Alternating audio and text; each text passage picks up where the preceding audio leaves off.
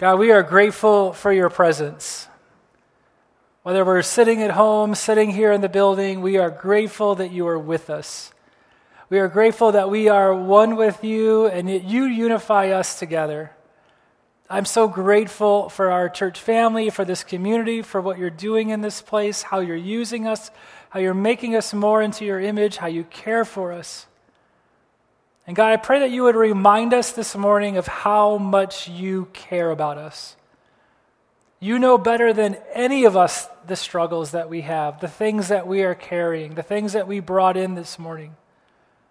I pray that you would let us know how much you care, that you are not indifferent, that you are not far off, but you are aware and you love us beyond what we can comprehend. I pray you would speak to our hearts this morning. Help us to hear from you. It's in your name we pray. Amen. So we have been in this series called Different Jesus.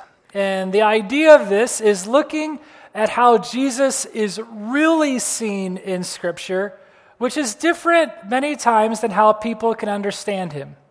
When we started this series, I showed a lot of different pictures of ways that people have depicted Jesus in order to make him more relatable. And so we showed basketball playing Jesus, we talked about consoling Jesus, and of course, obviously, at work Jesus. And so we showed a lot of different images just to show what he was like. But then there was also a couple of the disturbing pictures that I found, ripped Jesus and tatted Jesus. Now, absolutely nothing wrong with being that level of ripped, obviously, and nothing of that being that tatted, but they are kind of weird. Now, even if you don't connect with those pictures of Jesus, which I can understand maybe why, we do typically like the idea of a strong Jesus, a powerful Jesus, a Jesus that has it all together. That's what we like. That's what we connect with. And there's a lot of passages that talk about Jesus' strength, that talk about the fact that he was perfect.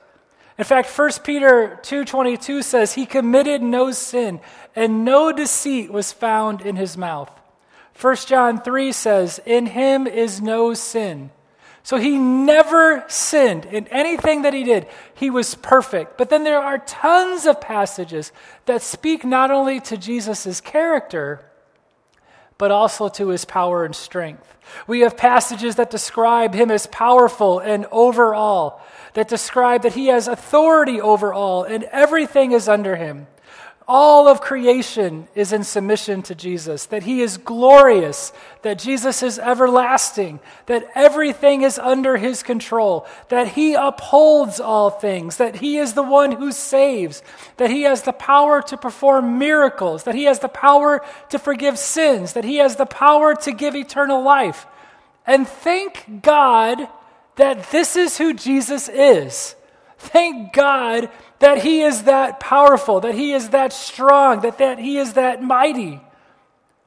But going exclusively off of a list like this, or even adding other things to it, we get the idea that Jesus was only strong and powerful, was always strong, that everything was always steady and great.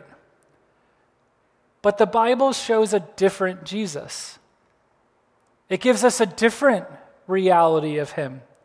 All the things that I shared about him and his strength and his sinlessness and everything, they are all true.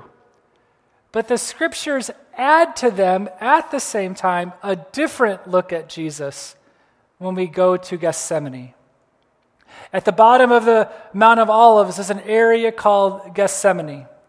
The Church of All Nations, that building that you see kind of right there in the middle, a little bit off left, that's the Church of All Nations. And that huge area of trees and everything kind of to the left, and maybe even a little right to the picture, this would be Gethsemane. Sometimes we talk about the Garden of Gethsemane. It's not like rows of corn and carrots and things in our backyard. That's not the idea.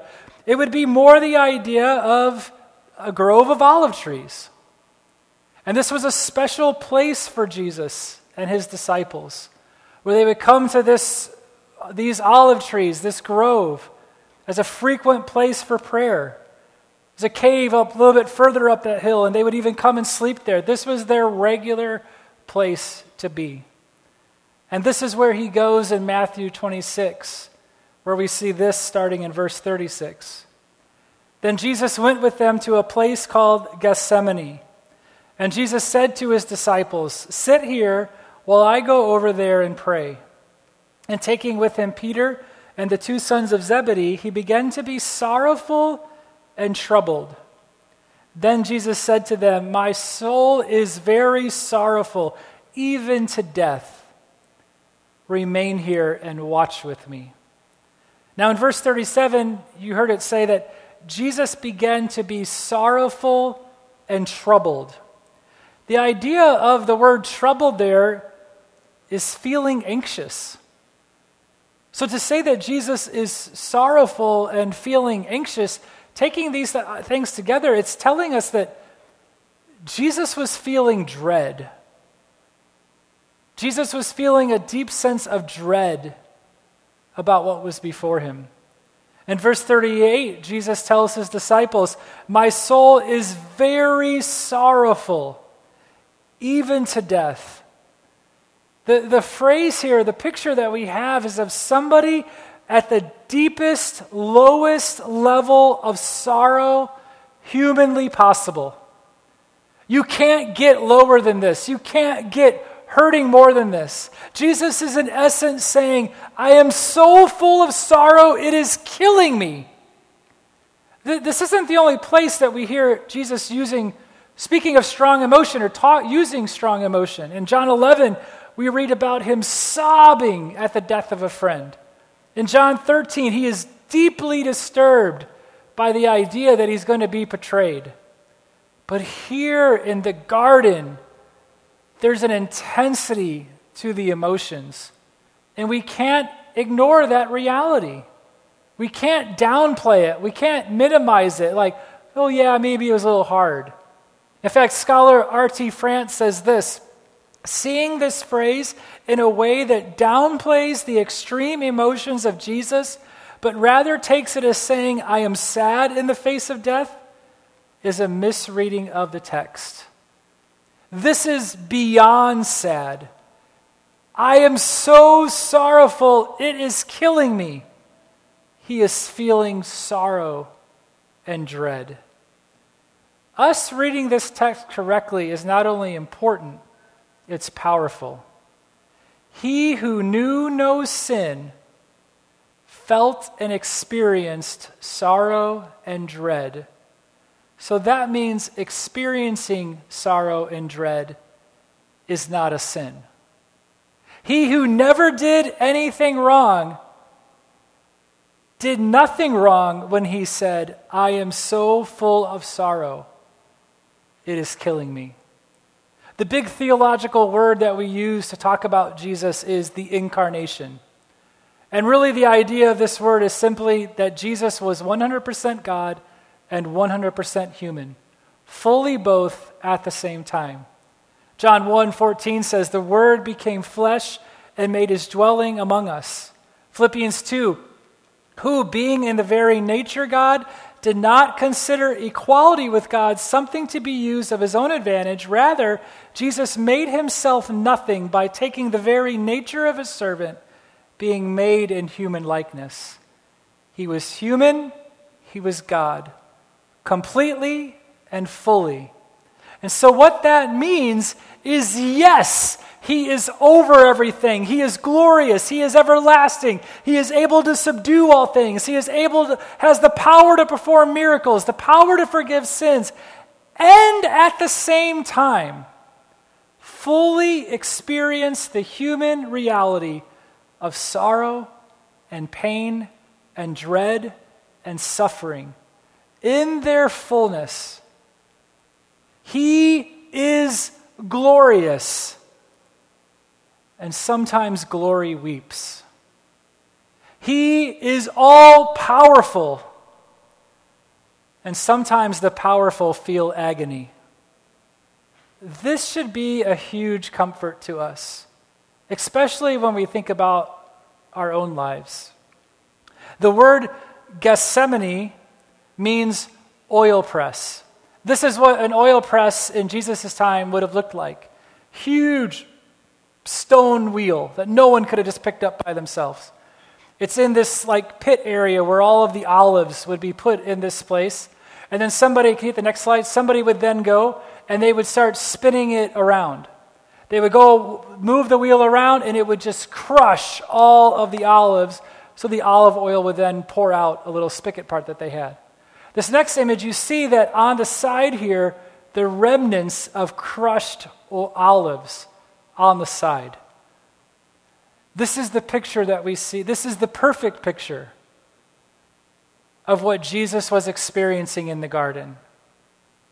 In fact, we're looking at the gospel according to Matthew right here, but when in Luke's explanation of the gospel, he puts it this way. Being in agony, Jesus prayed more earnestly, and his sweat became like great drops of blood falling down to the ground. The emotional weight of what Jesus experienced crushed him to the point of not only dread and sorrow coming out, but actual blood being pressed out of him. There are moments in life where we experience a pressing down feeling. We feel life pressing down on us. We feel crushed. And when that happens, whether it's job loss or friendships ending, mistreatment by others, sickness, facing death, the loss of a loved one, society's failures toward people, plans getting upended, racism, car accidents, loss of promotion, you have your example, bullying, whatever it might be, it crushes our spirits. It pushes down on us. And when it does, blood may not come out, but emotions do. When the weight of life pushes down on us, when it crushes us, sadness will come out. Dread will come out. Anger will come out. Uncertainty, exhaustion, anxiety, grief. Add a year-long global pandemic that is still very much going on onto everything in life, and it's asking for all of these things to be supersized. And that is what comes out. And that is okay. If we think about what it means to, as we think about what it means to follow Jesus, it is both comforting and empowering to know that if it was not sin for Jesus to experience sorrow, then it is not sin for us to experience sorrow. If it was not sin for him to acknowledge, I am going through something so intensely, it's killing me, then it is not sin for you to acknowledge and say the same thing. If he did not minimize or write off his agony, then we should not minimize our own or what others experience. And we should find comfort in this. But what do we do with our emotions? I mean, we acknowledge them. We need to acknowledge them. We're going to talk about that. What do we do with them? The news story of what is happening right now in the Suez Canal is just fascinating. A 1,300-foot long, 200,000-ton ship is stuck in a canal that's only 650 feet wide. This one incident is impacting all of global commerce. And so as far as right now, it's still stuck, right? I know that we were kind of talking the tide and everything. So it's still happening. Now, something like this happens. Our evening talk show hosts have been helpful, but man, social media is coming through as it usually does. And so a couple things I found this week. Here's the first one. Having a nice time imagining I'm the big boat. The world cries out for me to stop destroying global commerce, and my response, toot toot. Next one. After years of Bitcoin and Reddit short selling and credit default swaps and a million other things I don't understand, it's so refreshing to hear that global commerce is in peril because a big boat got stuck in a canal. Does anybody relate to that? Like, I don't understand all this Bitcoin stuff, all this financial stuff, but, a boat got stuck? Oh, I get that. That's good. Does anybody else understand that one? This is my favorite post I have seen all week about this situation. From Jurassic Park updates, supposed to have gotten a new dinosaur, was supposed to have been here yesterday, coming on a boat through the Suez Canal. So that's really funny. Now, there's a ton more. That's not why we're here. I can share them later. But of all the humor that's been put up at this thing, the thing that's been super interesting is to see how people have used the images of this as a metaphor for dealing with our emotions. Look at some of these. Is it possible to emotionally relate to a container ship? Next one. Me changing the font on my to-do list. And most of the images around here are the little tiny bulldozer messing with the big, enormous ship. And if I'm a to-do list person, that definitely is relatable. Next one. Depression. Have you tried jogging? Next one. Constant anxiety and sense of existential dread thanks to the deadly global pandemic. Going for a walk. And then last one. The crushing despair of everything from the past year. You doing your best. That's the thing, though. We laugh because it's true, right? When you're in the middle of it, the things that people say to us to feel like we're trying to move this, things that people suggest to us, the things that we try, it feels like a little bulldozer trying to move this huge vessel. And sometimes the things that we try, or sometimes the things that we suggest, even make things worse. Okay, that's it. No. What do we do then? Because we don't want to be stuck. And there's got to be something we can do with these things. Well, what can we learn from Jesus in the garden? He who was in the lowest point humanly possible. What does he model for us in those moments that we can bring into our own garden moments? And here's the first thing.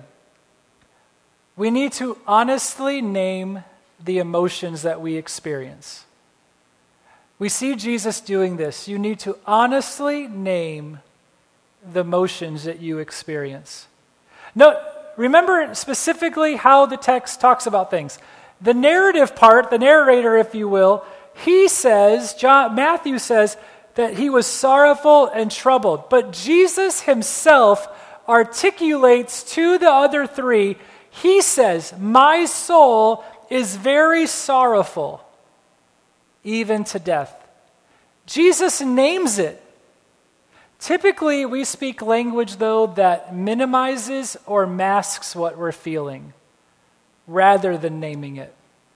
We minimize what we're feeling by comparing ourselves to others. Well, we're all just going through something. Sticking to more generalized surface phrases. Just really having a rough time right now.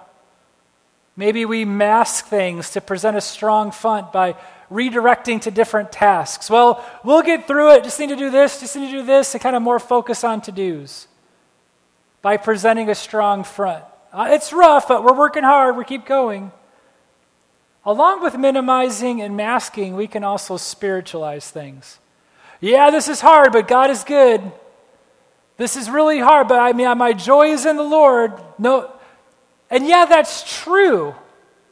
But here's the thing, sometimes when things like that get said, Jesus was the most spiritual person in all of history. Jesus knew joy more than any of us, and he knew the reality of the goodness of God better than anyone. But he didn't use words like that seem like praise, but could just be a false front to avoid dealing with something. Sometimes we use the religious language to sound spiritual, when in reality we just don't want to deal with what's inside. Yes, my joy is in the Lord. Yes, God is always good. But right now my soul is sorrowful even to death. Acknowledging the one should never cancel out the other, because that's what we see in Jesus. So we shouldn't minimize, we shouldn't mask, we shouldn't spiritualize. Lament is a biblical principle that we are invited into. Over and over throughout Scripture, lament is modeled for people. We are invited to feel. Psalm 130, out of the depths I cry to you, O Lord. Lord, hear my voice. Psalm 6, my soul is in deep anguish. How long, Lord? How long? Psalm 38, my heart pounds, my strength fails me, even the light has gone from my eyes. My friends and companions avoid me because of my wounds. My neighbors stay far away. We are invited to be present in our circumstances and be honest about our circumstances. When we go through life's worst seasons, when we are in the midst of the garden ourselves, we must speak our pain, name our struggles. To not do so ignores the biblical invitation, and it doesn't help us. You are not a bottomless pit. Humans are not bottomless pits. To not acknowledge it, to not name it, to push it back down, that is going to come out somehow. If we don't acknowledge it, if we don't name it, and we just keep pushing it down, eventually we're going to fill up and it's going to burst. And anytime the emotions burst out on their own, it is always toxic. It is always damaging to us and to others. The only way for emotions and hurt and sorrow to come out in a healthy way is when we pull it out, when we name it. So you need to name what you're going through. What word best describes what you are experiencing? Jesus says, my soul is very sorrowful. How would you describe it? My soul is angry, hurt, confused, struggling, frustrated. How do you fill in that blank? Honestly name the emotions that you experience. Let me read the rest of the Gethsemane story to see a couple more things that Jesus modeled for us. It continues in verse 39.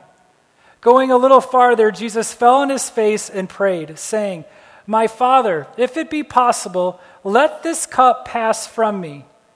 Nevertheless, not as I will, but as you will. And he came to the disciples and found them sleeping.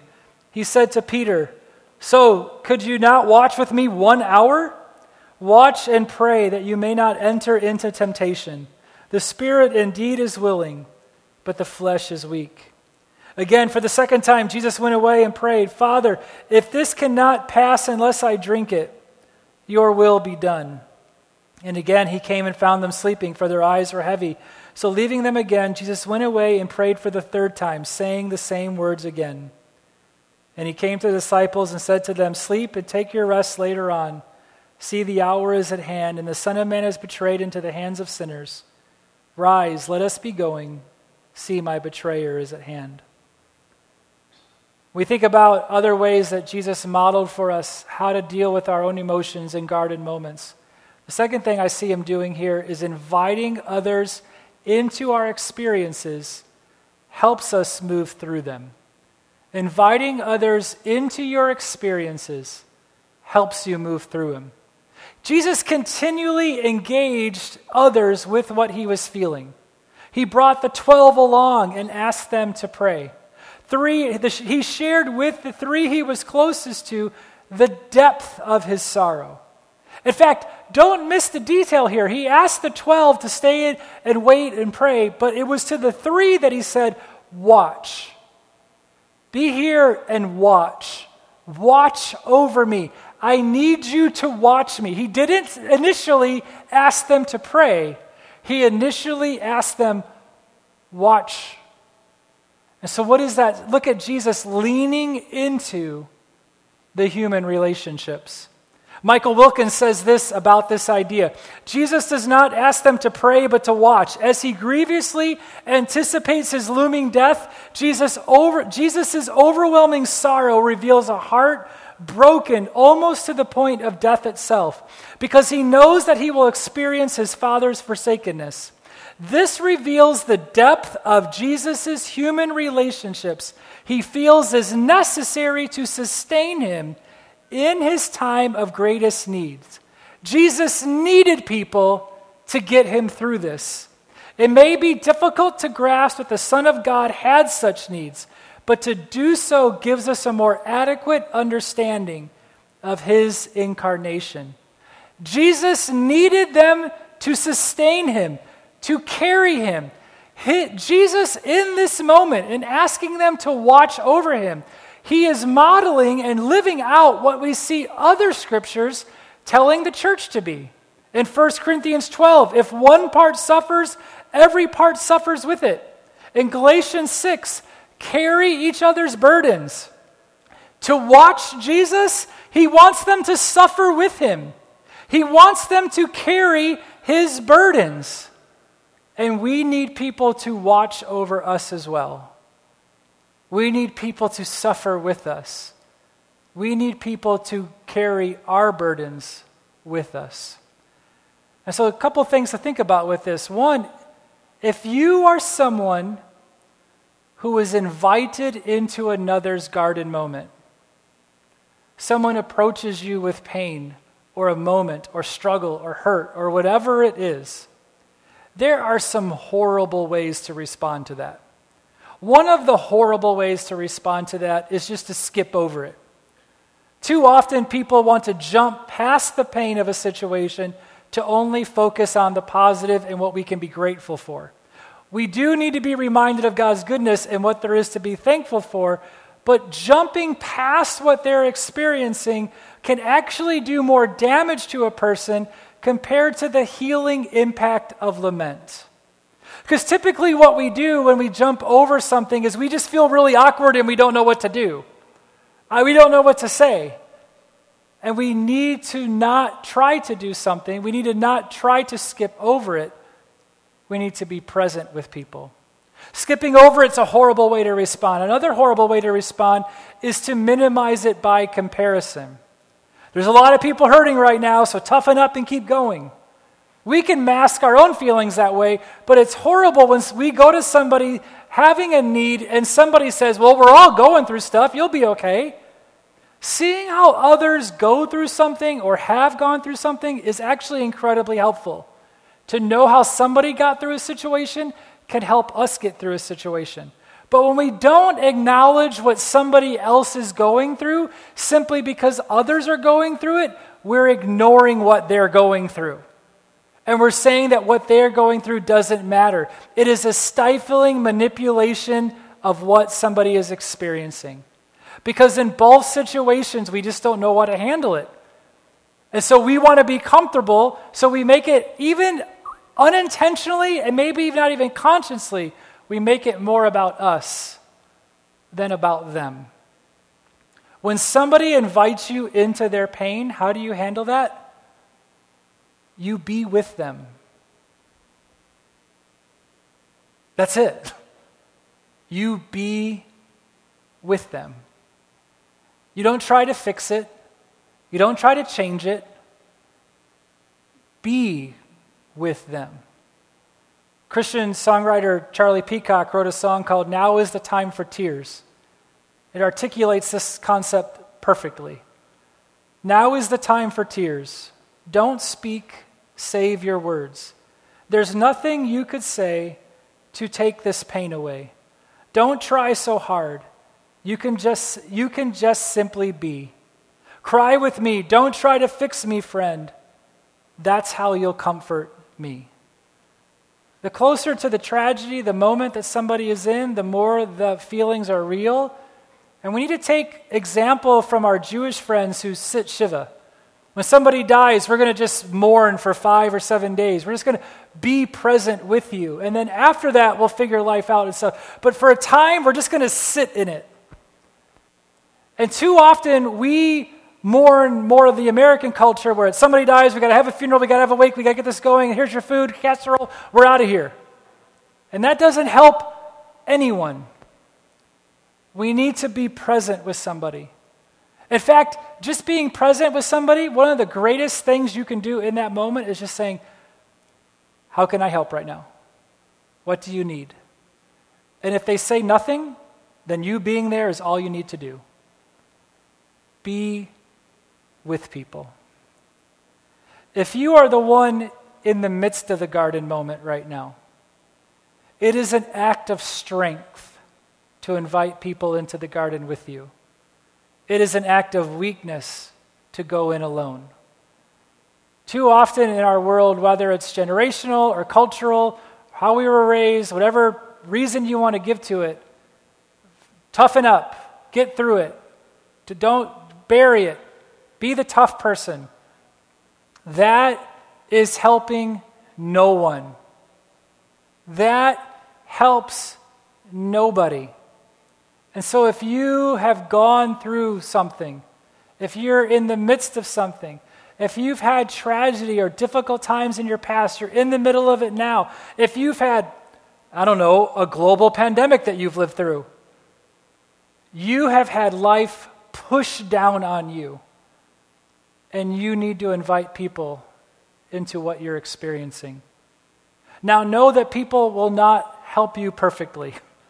In fact, when you look at this story that Jesus, he invited people in, but why would I want to invite people like that in?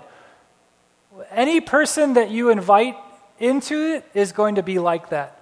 Just like you're like that anytime somebody invites you. We're not perfect. And so we cannot have the expectation with one another that people will fix us. We need to invite people to be present with us in the same way they need to be present with us. And so who is someone you can invite into your garden moment? Some of us, it's being part of church community. This is why church can't just be come in, sit in a pew, and leave. We need relationships. You need to be connected with others. We've said many times in this place, you need to make friends before you need them, because you will have that moment and you will need to be carried through. For others, even as much as we need church community, some of us, you need to go and talk with someone. There should not be a stigma against seeing a counselor. There should not be a stigma against talking with somebody about hurt or trials or things that we've experienced. I think in my own life, the number of times I have spoken with a counselor, whether it was my church collapsing or things that I've experienced in college or things growing up, all of the beauty of those moments was not because something's horribly wrong with me, people can definitely make a list, but not that there's something wrong. But the reality is that I went through this. This person wasn't a part of it, and they care about my well-being. They can objectively, from a removed situation, speak into it and let me see things that maybe I'm not seeing, help me process, heal, and even figure out ways to move forward. We cannot think negatively about that process, and we need to embrace it more. But we can't think it's either or. It's both and. We need Christian community. I'm going to use my pastor voice on this one. We have got to stop being distant from this community. And I'm not just even talking about sitting in the pews. We have to move toward one another. We have to try to build relationships. And all of the reasons why we can talk about why it's hard, we're busy, we're struggling, all these different things, those aren't the excuses to not be in community. Those are the reasons why you need community. Every excuse we make not to try are the reasons why we need to try. We need to be connected with one another. No one can read your mind, but people want to be there for you. And so you need to lean into community. And it's going to be awkward at first. And it might feel like people are sleeping on you while you need help, but keep coming back and keep trying. If you need help in that, if you need to talk through that, please reach out to me so we can help you, because you are not meant to go through what you're going through alone. Invite people into your experiences. And then the last thing, trust the wisdom of God with your pain and sorrow. Trust the wisdom of God with your pain and sorrow. We have to bring everything in our lives, the good and the bad, to God. But we especially have to bring the garden moments. And we see Jesus praying The same thing, really, 3 times. Slightly different wording, but it's the same prayer. My Father, if it's possible, let this cup pass from me. Nevertheless, not as I will, but as you will. My Father, if this cannot pass unless I drink it, your will be done. And then he prayed a 3rd time and said the same thing again. It's 2 different parts to this prayer each time. The first part, don't miss this, because this is the prayer in the Bible we typically don't talk about, or maybe even realize it was prayed. But Jesus prayed and asked God if there was another way than the cross. Can we do this a different way? He's asking that the pain would end. He's asking that the suffering could be avoided, that the cross would not happen. Can we do this a different way? He asked if there was a different way other than the cross. He who knew no sin did not sin by praying, "Can this be different, God?" But then the second part of the prayer, and we cannot separate the two, is that the Son trusted and submitted to the will of the Father. I really don't want to go this route, but I will trust you if this is the route we need to take. Jesus trusted the perfect wisdom of the Father. Job 12, with him are wisdom and might. To him belong counsel and understanding. Isaiah 40, the everlasting God, the Lord, the creator of the ends of the earth, does not become weary or tired. His understanding is inscrutable. Romans 11, oh, the depth of the riches, both of the wisdom and knowledge of God. How unsearchable are his judgments and unfathomable his ways. Talking about the wisdom of God, J.I. Packer says, wisdom, among other things, is the ability to devise perfect ends and to achieve those ends by the most perfect means. It sees the end from the beginning, so there can be no need to guess or conjecture. Wisdom sees everything in focus, each in proper relation to all, and thus able to work toward predestined goals with flawless precision. So when Jesus prays, "Your will be done," he is trusting how God's perfectly devised, perfect ends will come to be. He is trusting how God sees things, God's focus, how God sees the largest, how God fits things together, and how all things will work together for his good. And so we can pray like Jesus prays. It is permissible to ask God to change things. It is permissible to ask God to go a different way, to remove suffering. However, this must be done with a spirit of trust and submission. Prayer is not a spiritual shopping spree. God, I need this, I want this to happen, and this lining all up and getting everything. Prayer is the language of conversation and relationship. It is okay to ask God to go a different route as long as we trust the route that he will take. And so we have to approach him with the honesty of our emotions. We have to trust his wisdom and submit to his will. And then we have to ask him to strengthen us to be the children he has made us to be. Take your garden moments to the Lord. Because here's the reality for every single person sitting in here today, every single person watching at home. Here is the truth of the matter. You are either in a garden moment right now, you have recently experienced one or can think of one you have gone through, or you will have a garden moment in the future. It's inevitable. It's part of the human reality of life. These garden moments will happen. And so we have to come to the Lord and trust his wisdom. Psalm 13, I think, is the best example of a prayer in these moments. O Lord, how long will you forget me? Forever? How long will you look the other way? How long must I struggle with anguish in my soul, with sorrow in my heart every day? How long will my enemy have the upper hand? Turn and answer me, O Lord my God. Restore the sparkle to my eyes, or I will die. Don't let my enemies gloat, saying, we have defeated him. Don't let them rejoice at my downfall. but I trust in your unfailing love. I will rejoice because you have rescued me. I will sing to the Lord because he is good to me. How long, Lord? I trust in your unfailing love. That's how we have to bring our garden moments to him. As we think about our garden moments, we're going to end today with communion.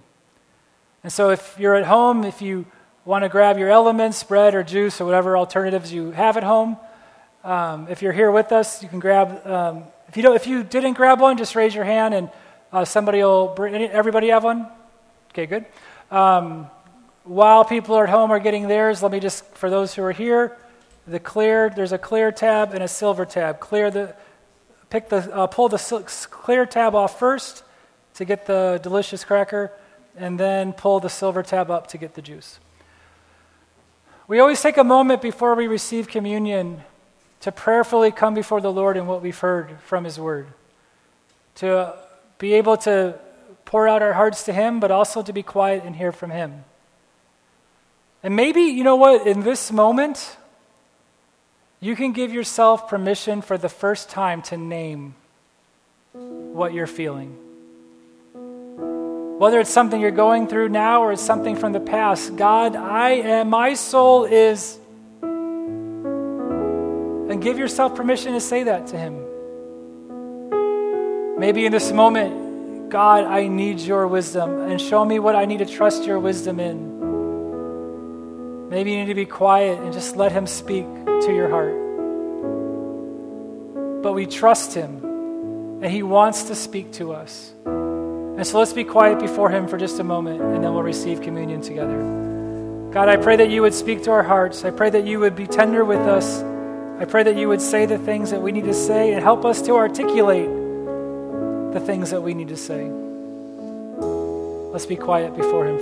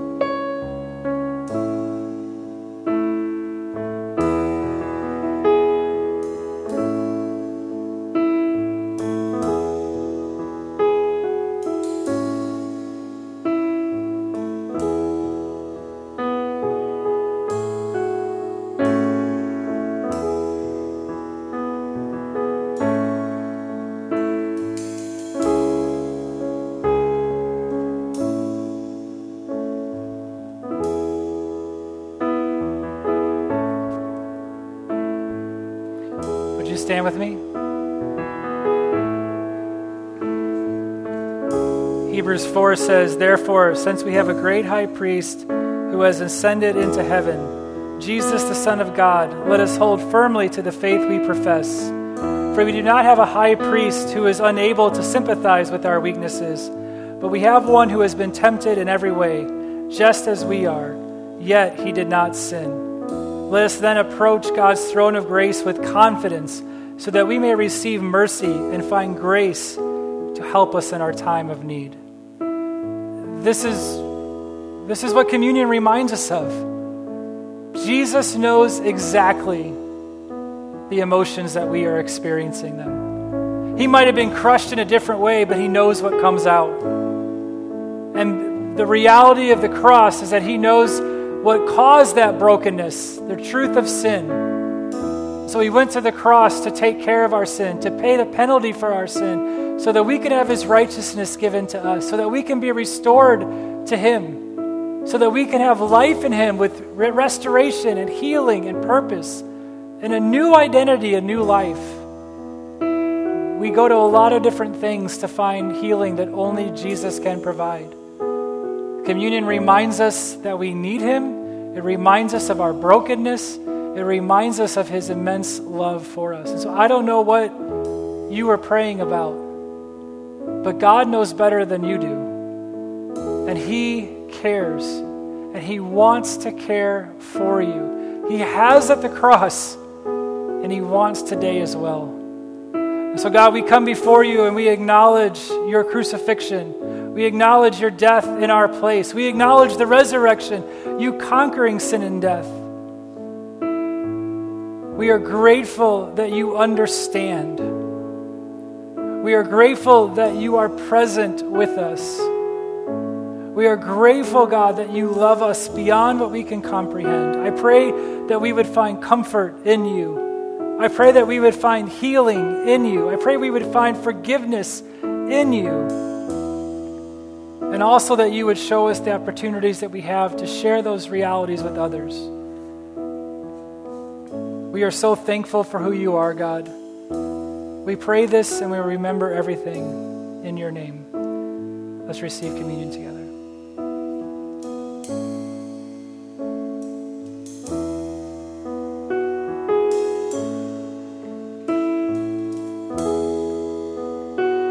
We are grateful for his broken body, and we're grateful for his shed blood. We're grateful for the life that we have in him, that he is aware of our frailty, and he embraces us within it. We love you, Jesus. In your name, amen. We're going to close today with a song that's really an invitation to come to Jesus. Maybe you need to come to him and find that new life. Maybe you need to come to him with your garden moment, whatever that is. That his arms are genuinely open wide to us and to you, and he wants you to come to him. And so let's praise him with this last song.